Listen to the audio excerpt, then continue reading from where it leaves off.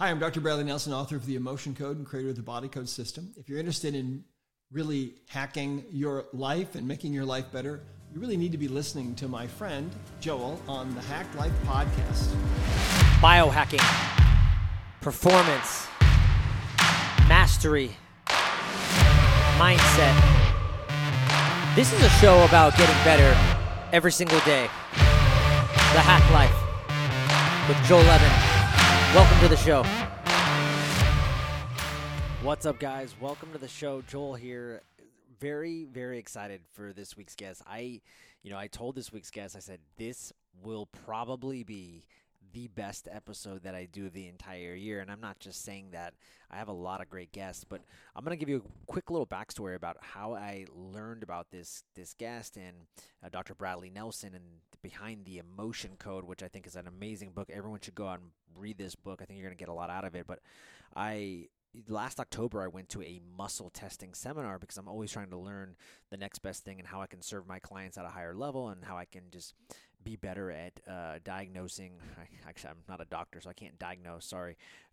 So I can get better at using different protocols and parameters at getting to the root cause of people's issues so that I can better serve them, right? And so we were talking about how emotions play such a huge and crucial role in people's health, and they were talking about, how you can use this kinesiology, how you can use this kind of body code or emotion code through muscle testing, and you can learn about some of the emotions that are limiting people. And then lo and behold, I found out that Dr. Bradley Nelson, he has this book and he teaches people all around the world how to do this practice of how to release trapped emotions that are inside people's body, and that are, when he does this, he's seen so many great effects. He's seen people that were in chronic pain for years and years and years all of a sudden become out of it. I heard other practitioners when I was at the seminar talk about the same thing, how they had debilitating knee pain for years after having surgery and done all the routines and did everything. And by releasing a trapped emotion, the knee pain went away. So I was becoming really, really fascinated, and I read the book. And I started noticing all these things that were happening in my family, and just some of the things that go on with my kids, and some of the things that I'm experiencing, and the same things that Dr. Bradley Nelson talks about in the book that was going through with his kids, and just some of the behavioral issues that they were having, and just really amazing. He talks about this story about how everybody he's tested that has had cancer has had usually some type of trapped emotion. And so we get into that, and we talk about the subconscious mind and how that a lot of these emotions, there's this thing called the heart wall, and how these emotions can get blocked in our heart wall. And it's interesting, right? Because we talk about these phrases such as how someone having a broken heart, right? Like, what does that mean? And then he talks about how, by releasing someone's heart wall and these trapped emotions that get stored there, you see a lot of release. You see a lot of people's, not only their pain go away, but just it could be debilitating other issues, right? Like autoimmune and stuff. So I've noticed that just from coaching, a lot of clients, and in my own practice, I've seen how emotions have really limited people from their higher selves and their greatness. And so I am going to start embarking on my own journey, and I just want everybody to know, as a coach who's dedicated to functional root cause measures and really wanting to get into that, whether it's, weight loss or, other more severe issues other than just metabolic stuff, it could be gut issues, could be toxic metals, could be some kind of autoimmune. I'm starting to actually work with practitioners and implement this body code or emotion code in a lot of my programs. So if you're interested and you want to learn more, feel free, reach out, DM me at Joel Evan Coaching on Instagram, or shoot me an email, info@JoelEvanCoaching. I'm getting a lot of people that are reaching out to me, and they're reaching out to me through my Facebook page or on my website at joelevancoaching.com. They're reaching out to me through this Facebook. I have a plugin. It's a Facebook Messenger plugin, and I just don't get those messages in time, guys. So if you really want to connect with me, you want to reach out, and you want to learn more about some of my coaching programs, shoot me an email. That's probably the best way to get a hold of me, and then we can go from there. All right. So without further ado, monster episode with Dr. Bradley Nelson, the founder of and the author of the Emotion Code.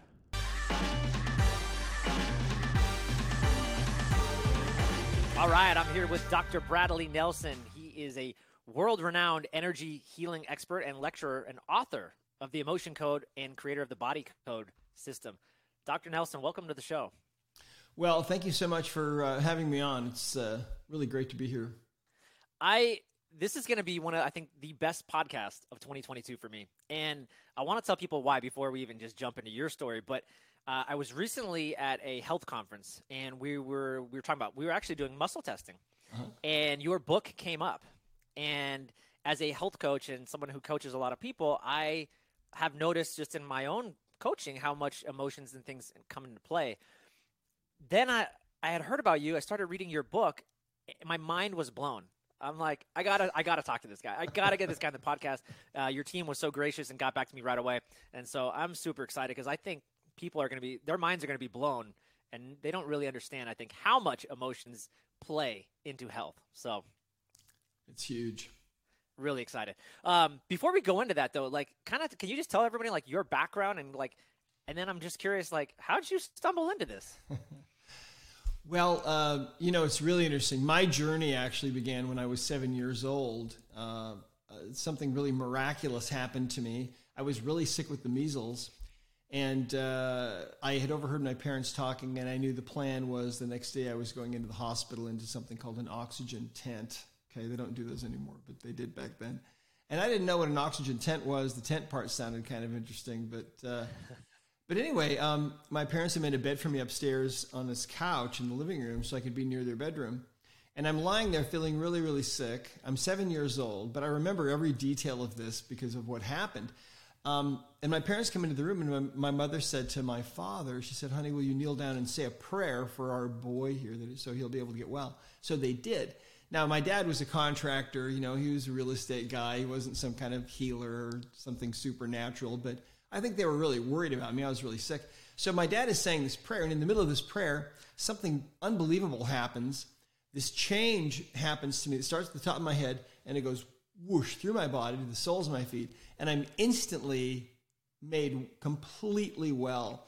Now, to go from being really sick one moment to being totally vibrantly healthy in the next instant is so bizarre and so impossible, really, that if that ever happens, I mean, you can't forget it. It's just burned into every molecule, every particle of your being. And so I remember everything that happened. And that taught me something. That taught me, at that young age, it taught me that apparently there's a higher power we can draw upon and get help sometimes when we need it. So I kind of filed that away. And then I got involved in computers and programming, and I was healed of kidney disease by some alternative holistic doctors when I was about 13. And I decided that's what I wanted to do with my life. But then when I got involved in computers and programming and so on, I was going a different direction. And it was prayer, really, and it was an answer to prayer that brought me back to the healing arts. So when I got into practice, I developed this habit of before I'd go to work on somebody, and I did this for about 20 years, before I'd go to work on somebody, I would just offer this short, silent prayer for help, just trying to ask, the higher power to help me with this person, because I figured I needed all the help I could get, right?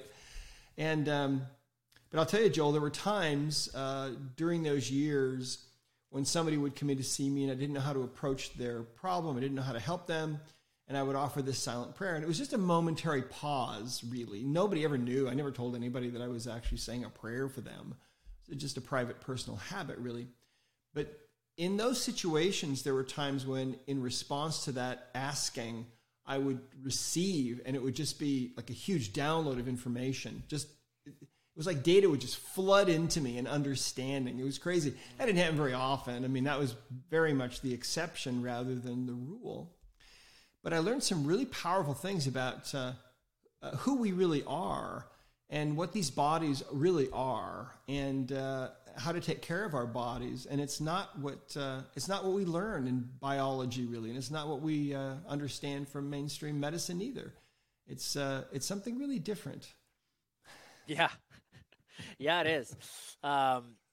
It's funny, and you remind me a lot of a mentor and a healer that I know, Dr. Pete Goldman, who, I don't know if you know him.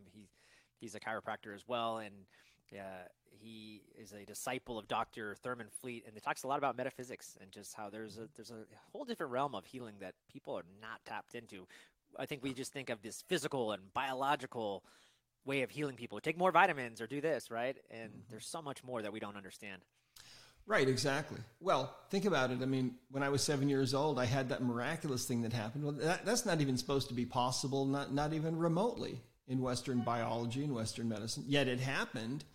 Yeah. And so one of the things that I learned is that during those years I was in practice, I found that the subconscious mind is very willing to give answers.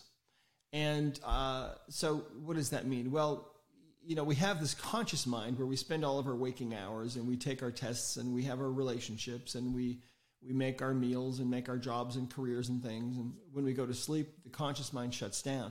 The subconscious mind never shuts down, and it is vastly more intelligent than our conscious mind. Really, our conscious mind is kind of just along for the ride. The subconscious mind is the part of you that's so vastly intelligent. I mean, it can take the breakfast that you had and it can convert that into new red blood cells and I mean all kinds of things. It's just unbelievable, really. It's so intelligent that we really have not yet begun to wrap our minds around how intelligent the subconscious mind really is. We can document what it does, but it's unbelievable, really. And the subconscious mind of every single person is doing all of those unbelievable things, keeping us alive from moment to moment. And animals, too. The subconscious mind of an animal is keeping it alive and doing all of those things for it. So there's this miracle that's ongoing with all of us all the time, from one moment to another. It's a miracle that we are going from one moment to another, really, and that our bodies don't just fly apart, because our bodies are made of energy, and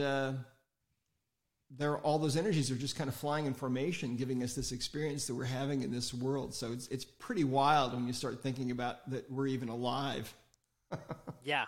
And I love that you talked about the subconscious mind. Something I've been diving into a lot lately. And I think a lot of us, we like to think that we're very logical beings, right? That we are always in the conscious. The subconscious, yeah, whatever. But from what I understand, like 95% of our thoughts and our emotions, our decisions are based on the subconscious, not our conscious mind, which is maybe like 5% of our decision making. And so it would behoove us to pay attention to the subconscious, right?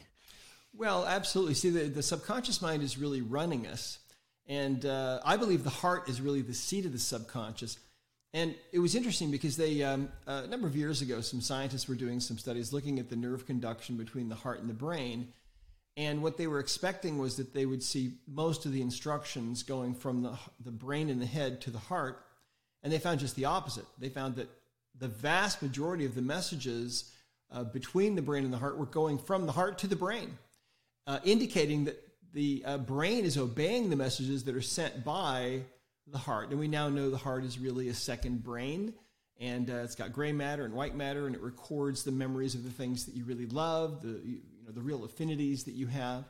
And so it's there's a whole lot to that. And I believe we're living now in the age of the heart, where we're learning about the heart and what it really is, what it does, and how important it is to start living our lives from our heart. Because, see, for all these thousands of years, we've been living from this brain, and this brain doesn't feel anything, see? So in this brain, it makes perfect sense to drop bombs on people, to settle differences and things, and use war to accomplish goals and things. And this brain, the heart brain, is totally different than that. It's where we feel, and that that takes us to that topic of the heart wall, really. Yeah. So yeah. So we might as well talk about that now, I guess. Yeah. That was on my list of questions to ask you, the heart wall. And it's one of the things that I'm curious about, and we'll backtrack because I do want to talk about trapped emotions. But you talked a lot about in the book trapped emotions, and then there's like this separate chapter where you talk about the heart wall. Right. And so I'm really curious, like how they kind of differ, or I'm sure you'll talk about that. Yeah. So right. Well, one of the things that I learned when I was in practice working with people, and I had no shortage of people, and they were of all different ages, and they had all different kinds of problems, mental, emotional, physical issues. I saw the gamut. And what I found was that all these people, no matter how young or old they were, no matter what their complaint was, they all had something in common. And I came to call that their emotional baggage. And to understand what emotional baggage is, and it took me quite a while to figure this out, but if you think about the body, that the body is just a very complex energy field, and then you think about emotions. And what are emotions really? When you're feeling an emotion of resentment or anger or grief or sadness or something, what's really going on in the body? What's really happening? What is an emotion really? We can describe them, but what are they? Well, because everything is energy. The body itself is energy. The chair you're sitting on, the table in front of you, the walls of your home, the earth, the sun, the moon, the stars, everything, if you get right down to the very fundamental basis of it all, everything is made of energy. And so your body is made of energy, even though it seems solid and so on, and has, takes up a three-dimensional sort of space and so on. Yet we are energy beings. In fact, quantum physicists love to talk about this stuff. In fact, some of these quantum physicists recently, I think it was a couple of years ago, made some calculations, and they figured out that if you could remove all the empty space from everyone's body on Earth, you could fit all 7.8 billion of us into a box the size of a sugar cube. Wow. And would it be crowded? Well, it would be, but theoretically you could do that. And so when you're feeling an intense emotion, whatever it might be, anger, sadness, grief, resentment, what's going on a quantum level in the body is that you're feeling a new vibration, because every emotion has a vibration. They're all different, right? And so whatever emotion you're feeling on a quantum level, you're feeling a certain new frequency, a certain vibration. And if that emotion is powerful enough, or if you choose to bury that emotion, then that energy becomes trapped in the body. And we call these trapped emotions. And a trapped emotion, we find, is a little ball of energy from about the size of a baseball to about the size of a softball. And these can lodge anywhere in the body.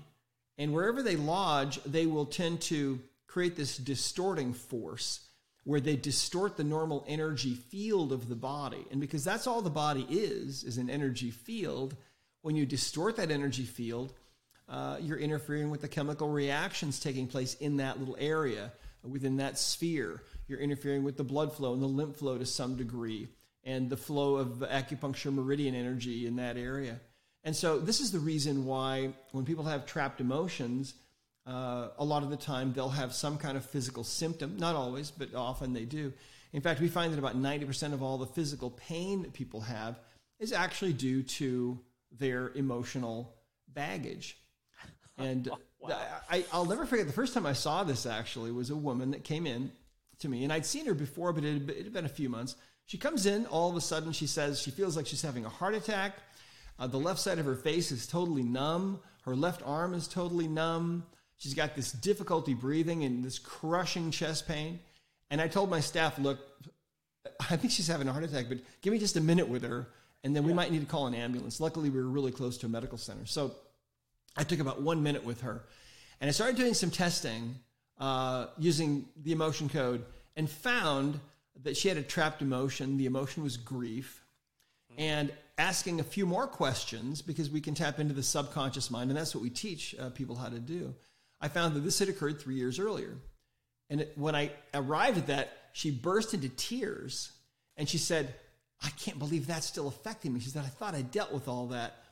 And I said, well, what in the world happened? And she said that 3 years before, her husband had been having an affair, and she found out about it and confronted him with the evidence, and the marriage just blew up, and that was the end of that marriage. And she had spent about a year in therapy dealing with all this mentally, because she'd been deeply betrayed. She was really, really deeply in love with this guy and was planning on being with him forever, but he betrayed her. And so she spent this time in therapy, and then had even recently gotten remarried. So as far as she was concerned, that guy was just the ex. But as far as her body was concerned, that energy was still there. And so I released that energy by just passing a magnet down her spine a few times, which is all we do. Once you find one of these and identify it, it's easy, very quick to release these. And the feeling came back into her face and into her arm within about 3 seconds. And the chest pain was just gone. The difficulty breathing was all totally gone. Unbelievable, right? And About 10 minutes later, she left the office after laughing and joking with my staff and me. And I remember sitting down at my desk after she left, and my head was kind of spinning. And I was thinking, what did I just witness? What was that? How is it possible that an emotion that's trapped in the body can create, in her case, full-blown symptoms of a heart attack? Well, we now know that people can die from a broken heart, and they call it cardiac syndrome. It's the Japanese that discovered it. They called it Takotsubo syndrome.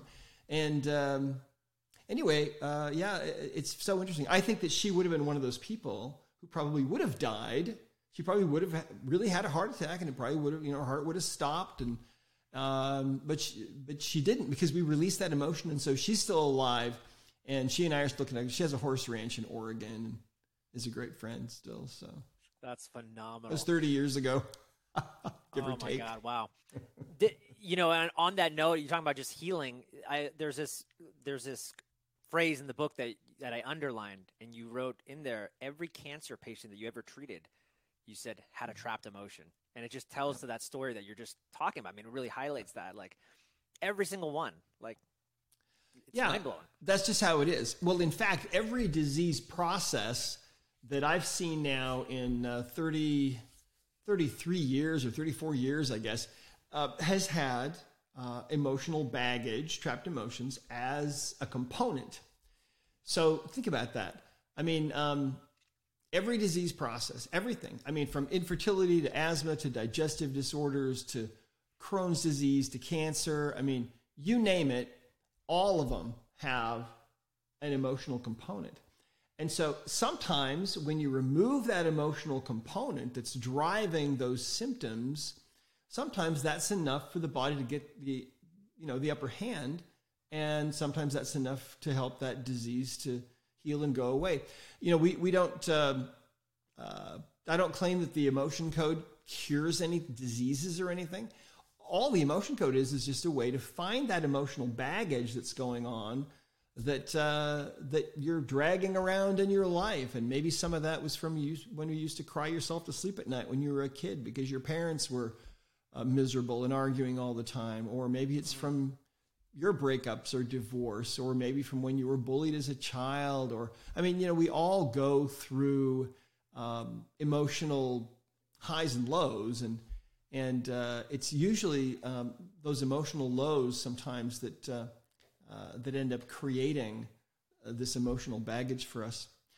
So, one of the things I found amazing too in your book, and you just highlighted it, like as a child, right? I have two boys, 8 and 4, and so they're teaching me. I always say I'm learning more from them than I could have possibly learned from any podcast, book, certification, anything. But one of the things you mentioned was that, we can inherit these emotions, or they can be preconceived before conception. So how is that possible? Like, how can these emotions, like, how could my son, for example, it could be a generational thing, or his mother and I could be transmitting emotions before he's even born? Yeah, I really believe that everybody inherits some emotional energy from mom or dad that they might have received from their mom or dad, and that sometimes may go back for many, many generations. So scientists are finding out that this happens with animals, for example. They're finding out that even lower animals will transmit somehow down the line traumatic experiences to help protect their offspring, to help protect their descendants. For example, let's say that you're an elk and you're at a certain meadow on the side of the mountain, and you're attacked by a pack of wolves, and they almost take you down and kill you, but you escape. You probably have some emotional baggage about that, some emotional energy that's trapped in your body.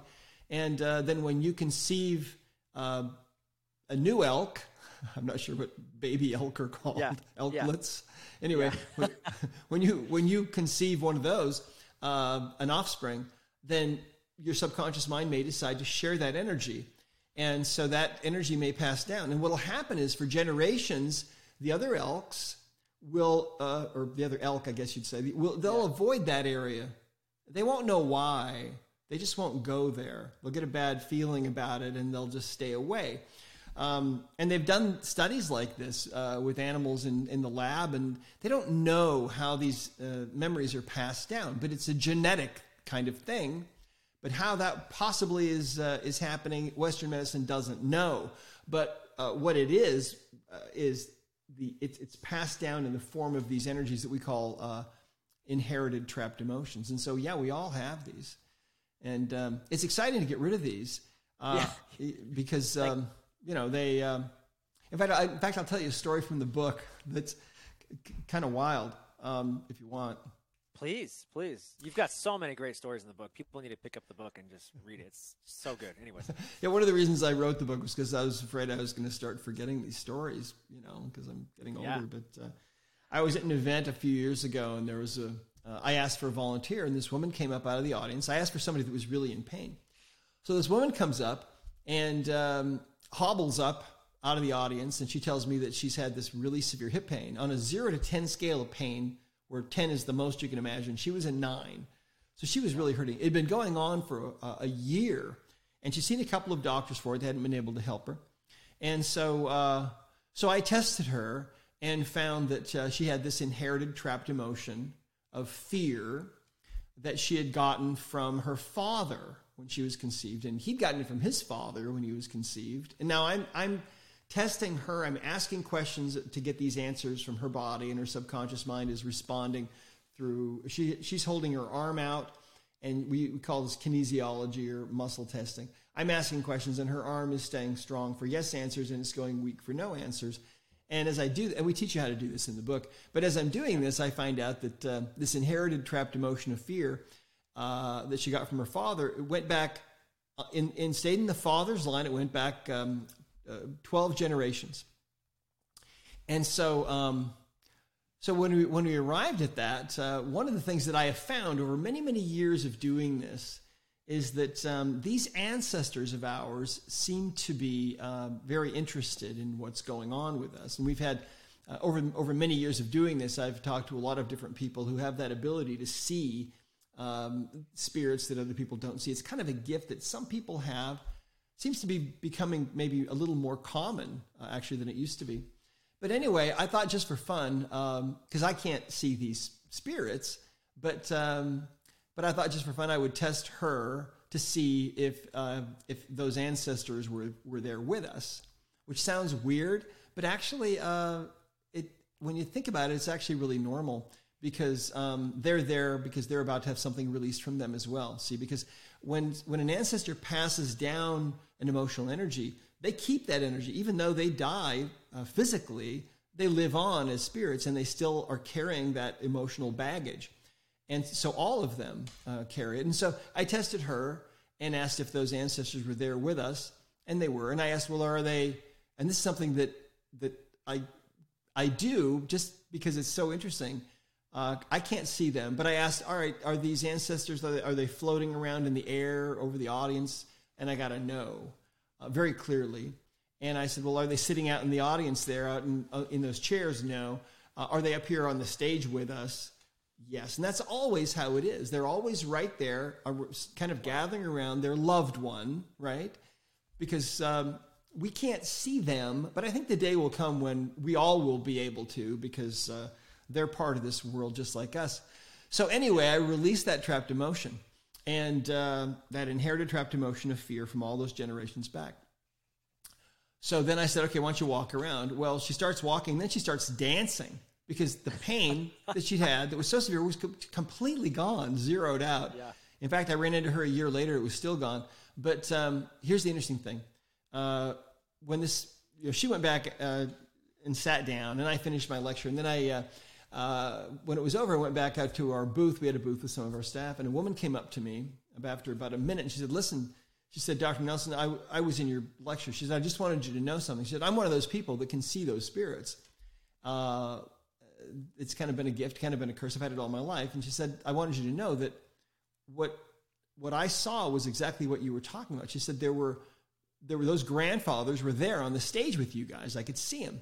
She said, there was something else going on I don't know that you were aware of. She said, I saw surrounding the stage about 200 spirits, and it came to me who they were.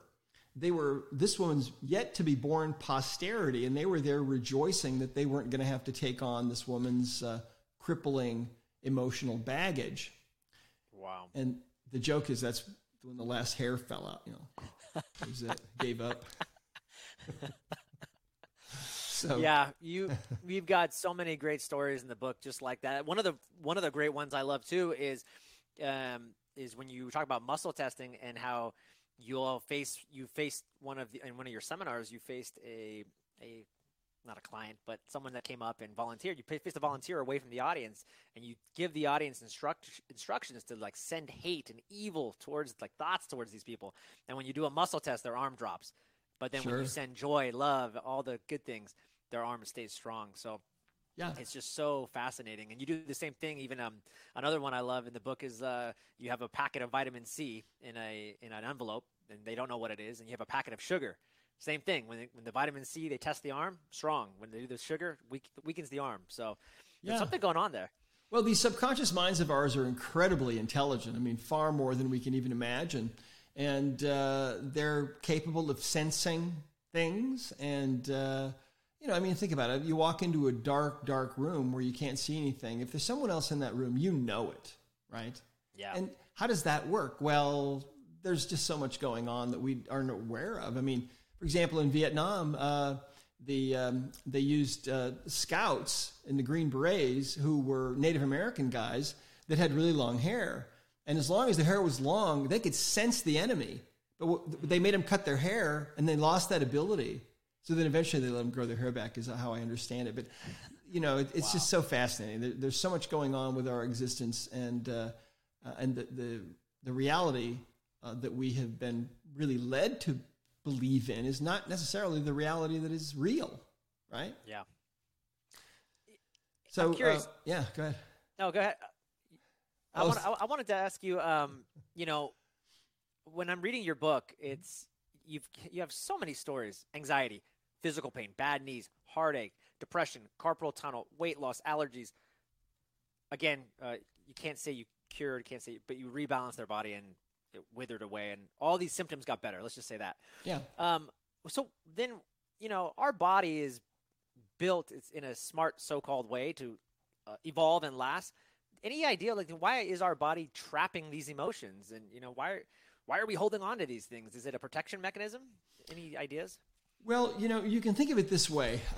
When we have an emotional experience, and we have countless emotional experiences during our lifetime, it's only a small fraction of those that result in us trapping an emotion. And so when we have an emotional experience, what's really going on? Well, we feel the emotion, and that emotion that we're feeling is a frequency, and it's a message that's coming from the deep subconscious. And there are two situations that occur where we tend to trap these emotions. One situation is where maybe we've been taught that the emotion of anger, for example, maybe that's a really bad emotion. Maybe we never want to allow ourselves to ever feel that. So let's say that somebody does something that wrongs us, and we start to feel that emotion of anger, and maybe rightfully so, but we decide because we've made a decision that we should never feel that, we bury that. We don't allow ourselves to feel it. Well, every emotional experience you can think of as being like a loop, okay? So now what we have is an open loop, okay? It's a loop that hasn't really completed. The emotional experience has not been completed because we buried it. So now what we have is a trapped emotion. And that's kind of what it is, how that works. Another experience that, or another way we can trap these is if an emotion comes up for us and we decide to not just feel the emotion, but to become really involved with it, to enhance it, to become really upset, really angry, really resentful, whatever it is. So that's the other kind of circumstance that will result in an emotion becoming trapped, because we didn't allow ourselves to just kind of experience the emotion and then allow it to go away. We got way too involved with it, and we enhanced it, and we augmented it. And so we've got those two kinds of situations that create these trapped emotions. But again, each one of these is like a little loop of an emotional experience. And so the energy is still stuck in the body because the experience hasn't ended. So when we identify a trapped emotion using this process that we've developed that we call the emotion code, all we're doing is we're finding those emotional loops that weren't really completed, where the energy's still in the body, and then we allow the body to tell us if there's anything else it needs to know. For example, do we need to dig deeper? Do we need to know who was involved or when this occurred? And usually you don't need to know too much. You can just find that emotion and then release it, and it's gone. But I mean, what's really amazing, if you think about this, that 90% of all the physical pain that people have is due to trapped emotions. Think about all the people that are taking all kinds of drugs, and think of all the addiction and all. There's just so much pain that's going on, and so much of it can be gotten rid of by just releasing the emotional baggage that's there. And I've seen it, I mean, countless times. And when people get the Emotion Code book and they try this for themselves, because it's easy enough to do that you can try it for yourself and do it for yourself and for your friends and family members and so on. When they start having these experiences and they start realizing, oh my gosh, my pain's gone, my back pain is gone, I've had that for 20 years, or my migraine is gone. That's really what's driving this. And then the other thing that's driving this success all over the world, we're opening up 15 new countries, by the way, this year in Europe. And we're really excited about that. But you can see some of the translations that we've got on the wall behind me. This is Swedish. This one, the yellow one just came out. It's kind of fun. Yes, nice. But anyway, the other thing that's exciting that's driving this is this phenomenon of the heart wall. And so what is the heart wall? Well, let's go back to the 1960s when doctors first started doing heart transplants. What they found was that people would sometimes come back to them and they would say, since I got my heart transplant, things are weird because I never used to care for baseball. Now I'm at every baseball game. Why is that? Or they would say things like, I never cared for Chinese food. Now I'm eating it all the time. And or they'd say, my taste in music has totally changed. I never cared for classical music. Now I'm listening to it all the time. And certain passages are like, I just can't get out of my head. And I play those loud, Or sometimes people would say things like, I have memories now, since I got this heart, of being in places that I never in my whole life have ever visited. It's really strange what's going on. Or they'd say, my handwriting has totally changed. And in every case, when these people were connected with the family of the heart donor, they would find out, oh, yes, our daughter visited Rome every year, and now you have memories of being in Rome, but you say you've never been there in your whole life? Well, those must be her memories? How weird is that? Or they'd say, wow, oh, that's our son's handwriting. Now you have that? How strange is that, right? Really crazy things. Now, there are whole books written about this, and it's called cellular memory. There have been movies made about it and so on. But the ancients believed that the heart was the seat of the soul and the source of love and creativity and romance. I mean, even now, and this has been going on for thousands of years, if it's Valentine's Day, for example, and somebody gives you something, well, if you're lucky, it might be a heart-shaped box of something good, right? And so that heart symbol is really universal throughout the world. And so it's so fascinating. Well, what happened was we had this experience where it was shown to us in an interesting way. My wife and I really had this experience together where it was shown to us that she had a wall around her heart. She had put up a wall around her heart when she was when she was 2 years old. She was born into a very volatile family. Her dad was kind of a rageaholic. And by age 2, she had felt like her heart was going to break because of all this going on. And so she started to put up a wall to protect her heart from being broken, see? And the price that she paid was, it was easy for her to feel negative emotions, hard to feel positive ones. It was easy to feel depressed, easy to feel anxiety, hard to feel really connected with other people. In fact, she always felt like she was on the outside looking in, really, with any group she was ever with. Even friends she'd known for years, she always felt like she was kind of, what would you say, kind of like the odd person out, right? Like she didn't really belong there. Mm-hmm. And so we found that she had a wall and that wall was made of layers of her emotional baggage, trapped emotions. So we started releasing those trapped emotions, and took us a couple of weeks. When the last one was released, all of a sudden, she was with a group of people, and all of a sudden felt like she belonged for the first time. Totally changed her life. And, there are so many stories. We've got over 10,000 testimonials now from people all over the world who are finding that, this is a real thing. It's one of the most important things I think you can do for yourself is to get rid of that wall. We find that 93% of people have put up this wall. And one of my very favorite stories from the Emotion Code book about this is that happened to me not long after we were shown this really from above. It was kind of one of those things where it was shown to us. This woman comes into my office, and she's got really severe neck pain. And she's seen a couple of other doctors for it, and they hadn't been able to help her. So as I'm talking with her, she tells me that she's 38 years old. She's a nurse. She's single. She hasn't dated in 8 years. She's never going to date again. And I said, well, why do you feel that way? She was dead serious. She was going to be single the rest of her life. And I said, what happened to you? She said that 8 years before, she was really deeply in love with this guy who dumped her and broke her heart. And that was it. No more dating ever again. So I tested her and found that she had a heart wall, again, which 93% of people have. And there were 3 trapped emotions that were making up these 3 layers of energy. It's like a force field, kind of. It's really interesting. Anyway, I released those 3 emotions. They all had to do with the breakup from 8 years before. And when I released the last one, suddenly the severe neck pain was just gone, totally gone. I didn't even have to touch her neck. And so she left the office feeling totally fine and didn't come back. 3 months later, she walks back into the office. And I said, hey, how are you? I haven't seen you for a while. What's going on? She said, my neck's been fine since I was here. But she said, you cleared that heart wall for me, and that really works because, she said, about 2 weeks after I was here, I found out that my childhood sweetheart has been living right around the corner from me for almost 8 years. And we're dating, and we're in love, and I think he's going to ask me to marry him. And I thought, wow, that's a big shift, right?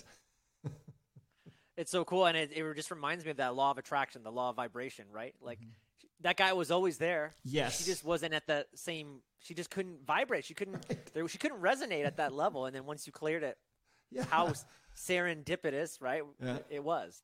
It's really amazing. So cool. Another favorite story of mine that I'm reminded of is one of our practitioners told me that her sister had been divorced for about 9 years, and finally called her up one day, and she said, listen, I'm tired of being alone.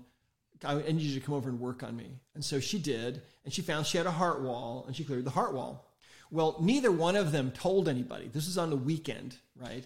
And Monday, the phone starts ringing, and it's guys calling her sister, right? Calling her up, saying, hey, I haven't seen you in a long time. How are you? What's going on?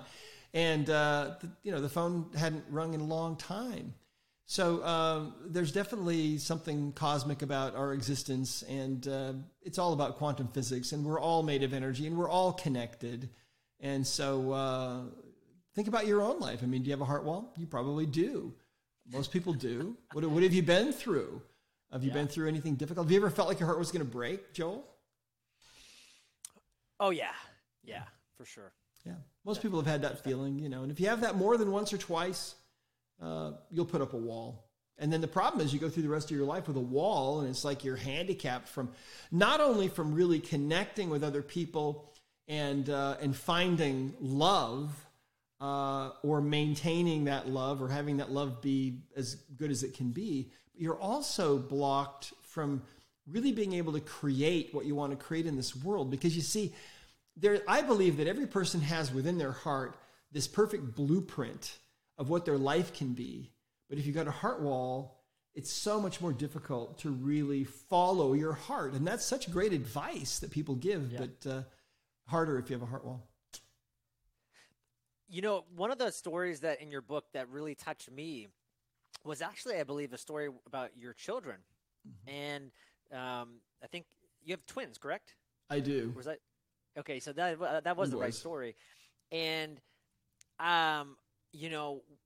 it's so interesting because my oldest, there's a lot of things that you were talking about, and I guess this son of yours was bad doctor, calling you a bad doctor. That came out of nowhere, right? Yeah. And that same thing has happened to me, and it happened around when my son was 3. And if I go back in that time too, there was a time where he was undergoing night terrors. Came out of nowhere. And you talk a lot about that in your book, and how you were like, I don't know if he has a trapped emotion. This is interesting. And when you cleared that, all of a sudden, things that you've seen in other children, night terrors, but then the whole bad doctor thing, you gave it stopped. All that stopped. Yeah. And so that really resonated with me. And I hope anybody that has kids or is listening, like, they can. I'm like, where's an emotional code practitioner I can go see right now, right? Like, because that story really resonated with me a lot. Wow. Right. Yeah. That was incredibly moving for me too. And then the next day when I went back to work, I'm in my practice. I'm telling everybody about this. And one of the patients that had come in that day said, I wonder if my daughter has a trapped emotion, because she said, my husband is an airline pilot. And so he's gone, for a certain number of days periodically. And she said, when he comes back, our daughter, who I think she was about maybe 6, just runs and hides from him. And she said, it really breaks his heart. And so I said, well, bring her in, let's check her. And so she did. We checked her. She had a trapped emotion. And it was something like sadness about her dad being gone, I think. I can't remember now. But we released that trapped emotion. And then the following week, this woman came in again, and she said, you know what? She said, that really worked, because she said, when my husband came home from the trip, she said, our daughter just ran and jumped into his arms. And just such a beautiful thing. So, yes, kids get trapped emotions. Yeah. Animals get trapped emotions too. And so, 90% of their problems, behavioral and physical, are also due to emotional baggage. And there's no other method really like this that makes it so simple to work on kids and animals and people. And kids can learn this themselves. Animals can't learn it themselves. It's not that easy. Not yet. But hopefully soon. You'll be coming out with the Emotion Code for Animals book. Yeah. Just a couple more questions and we'll wrap it up. But I'm curious for people are probably listening to this and thinking, hey, that sounds great. But in your practice and what you've seen over the last 34 years, if you release a trapped emotion, is that pretty permanent? Is that pretty sticky? Yes, trapped emotions don't ever come back. When we find a trapped emotion and we release it, when you find one in this using the emotion code method, remember that what you're doing is you're closing an emotional loop. And if you follow the method as we teach it, then you'll be able to fully close that little loop, and it's gone forever. So we've never ever seen one come back in all of these years of doing this. So that's the beauty of this that you can get rid of this baggage, and if you learn how to do it, you can do it on yourself. If you want a practitioner to do it for you, you can find people to do it for you. You want to get rid of your heart wall so that you can find your soulmate or whatever, maximize your time in this world. We've got practitioners that can do that for you. You can go to discoverhealing.com, and we have a practitioner map, and we have staff practitioners, and you can find people that can help you. And one of the beautiful things about this work is that you don't have to even leave your home. They can do it online with you or remotely, whatever you want. And it works just the same because it's quantum physics. It's energy. Energy is moving. Yep. I love that. And then could you just maybe briefly if anybody's really interested in this, what's a typical session like? I'm sure every practitioner has their own thing, but how long do they last? And what's the typical tempo of a session? Yeah, I would say that probably the average session probably lasts half an hour. And if you're working with somebody live and in person, they may have you hold out your arm and they may ask questions and get yes or no answers from you. In fact, you can try this on people. What you can do is you can, if you got a friend or somebody that you're with, you can actually just have them hold out their arm parallel to the floor and have them state their name. Like, for example, I would say, my name is Brad. Have them state their name and then have them resist you as you press down on their arm. And then this is just a fun thing you can try. Have them say that their name is someone else's name. Like if I said my name is Bob, and if you were to press down on my arm, I wouldn't be able to resist that downward pressure. And that's just an aspect of the subconscious mind that it controls the conscious or it controls the physical body. And so it can't really tell a lie without the body weakening to a degree, at least for a few seconds. And so so you can try that. That's kind of a fun thing that you can do. But anyway, a session might look like they might ask you some questions and start getting some yes or no answers on you. They may test themselves and get answers on themselves, yes, no, no answers. If you're working with somebody at a distance, maybe over Zoom or Skype or something, it's the same thing, except you're just looking at each other through a little window. And the beautiful thing about it is there's really no barrier of distance, because energy is really kind of timeless and limitless. And so yeah, we have thousands. We've certified probably about 8,500 emotion code practitioners now in over 80 countries around the world. And most of them work with other people in other countries and other places that they might never actually visit. And yet many of whose lives they'll actually have changed by the time they're done. So, yeah, it's really cool stuff. It's something I definitely want to get into and add to my practice, because I just see it all the time coming up. And man, what a great value to be able to add to people. And I know it'll do good. So, awesome stuff, man.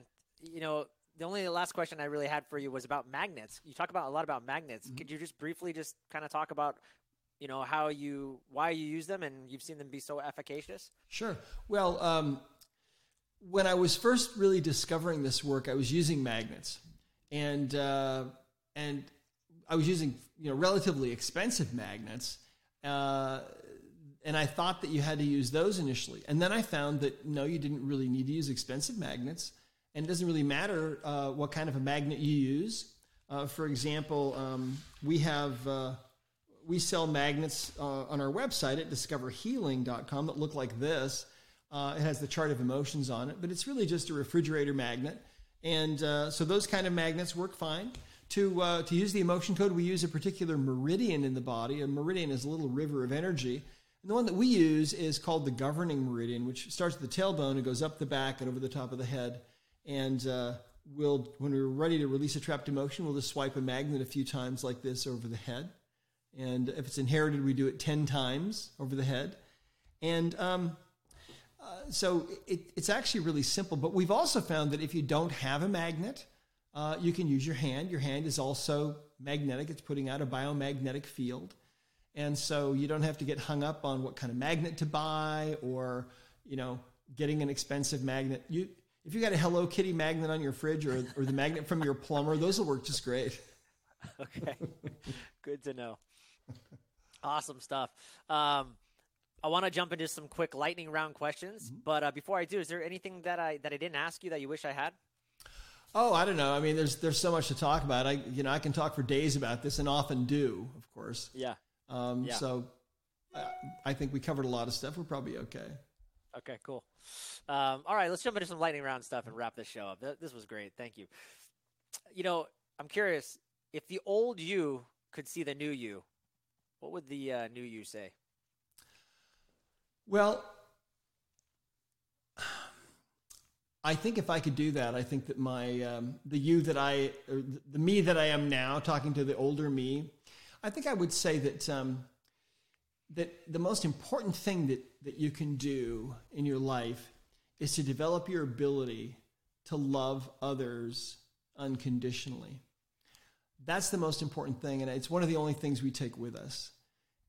When people die and they go to the other side, they're often asked questions like, how much love were you able to develop for your fellow beings, and how much knowledge were you able to gain? They're never, ever asked, how fancy of a car did you drive, or, did you live in a really fancy place, or, it's none of that. Yeah. It's just about unconditional love. And I think that love is the most powerful force in the whole universe, and it's part of what we teach with the emotion code. We teach our practitioners to connect with that higher power, for whatever you believe. It's not a religious thing. But if you believe that there is a higher power, ask for help, because then that opens that channel in mysterious ways. And when you focus love on the person that you're working with, even if that's you yourself, that's important. And also to cultivate a feeling of gratitude. what we teach people is that to really be a powerful healer, and anyone is capable of healing. It's a birthright that belongs to every single one of us in this world. It's all about love and gratitude, allowing your heart to fill with gratitude and also love. And then what happens is any of those emotions like dread or fear, those are just driven out of the heart because they can't coexist with love and gratitude. So that's what it's about. I love that. Great answer. What are some choices that you made that you think made you who you are today? Well, one of the things that I've done consistently throughout my life is I've prayed. Prayer has been, and I really learned that when I was 7 and I was healed from the measles. It's been such an integral part of my life, asking for help. And like I said, there have been times when, just offering that short, silent prayer for help where the information is just flooded into me like an avalanche of data. And again, that's kind of unusual, but I think that that higher power, God's source energy, creator, whatever you might refer to it as, fine, is aware of us all the time and everything that we're doing. And I think that really the idea that we are separated from God or from that higher power is really an illusion. It's really an illusion. I think that that it's almost like we're living in the Matrix, really. And we have all of these things and all of these constructs, and we get to live our life, and we're free to choose. And I think that life is kind of a school, and it's also a test. What are we going to choose here? Are we going to choose love, or are we going to choose hate? It's up to us. We can choose. Are we going to choose light? Are we going to choose dark? Good or bad? It's really up to us.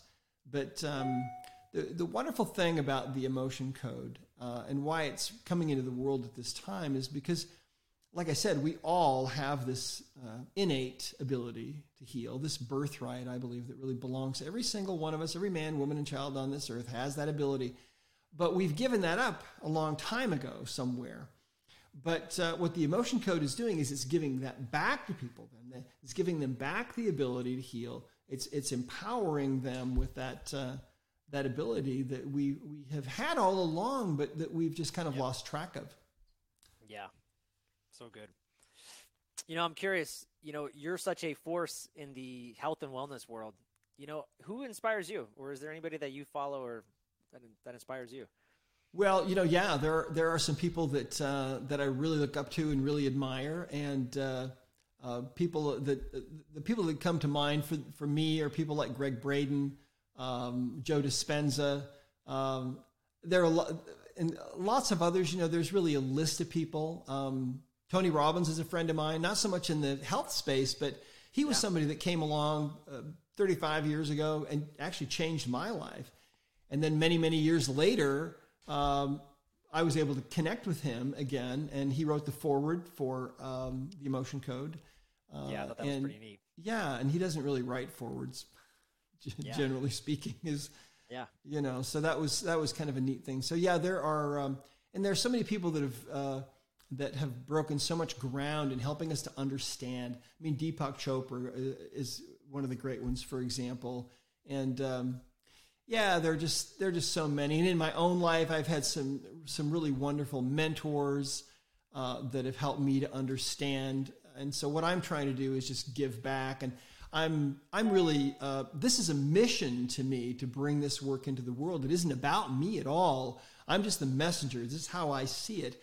I'm just the messenger to bring this work into the world because it's really about you. And you can remove whoever you are. You can find your own emotional baggage. You can get rid of it. You can help these people around you that need your help. You'll be absolutely flabbergasted how much you can do and how much help you can give to these people that you care about. It's just astounding. So check it out.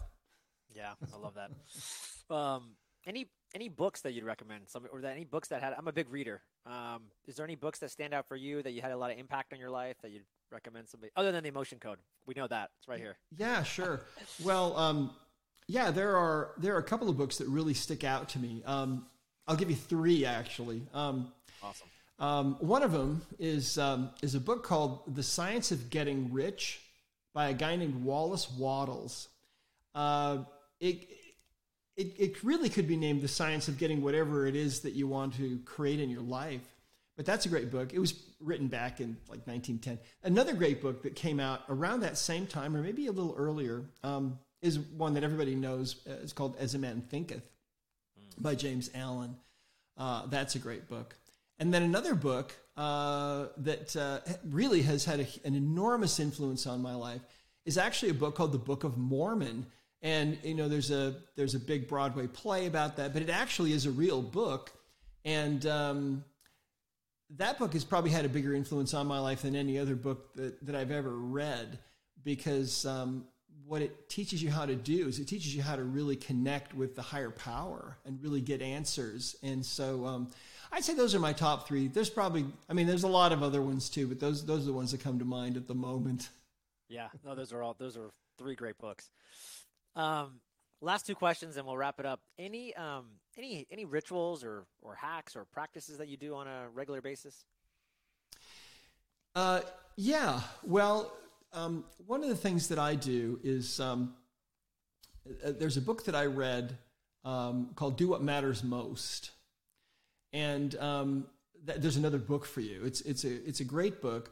And one of the things that I try to do every week is I try to do something called pre-week planning, where I sit down and I actually think about the week and what I want to do. I try to create the week spiritually and think about the different roles that I have. Like all of us, I wear different hats. I've got a dad hat, and I've got a husband hat, and I've got an entrepreneur hat and a healer hat, and so on. And so what I do is I think about each one of those roles, and I've just been working on my goals actually for this year. And so what I do is I look at the goals that I've created for each one of those roles, and the question that I've asked myself is, when I get to the end of this year, what would really make me feel like I've accomplished something and really made progress in that role?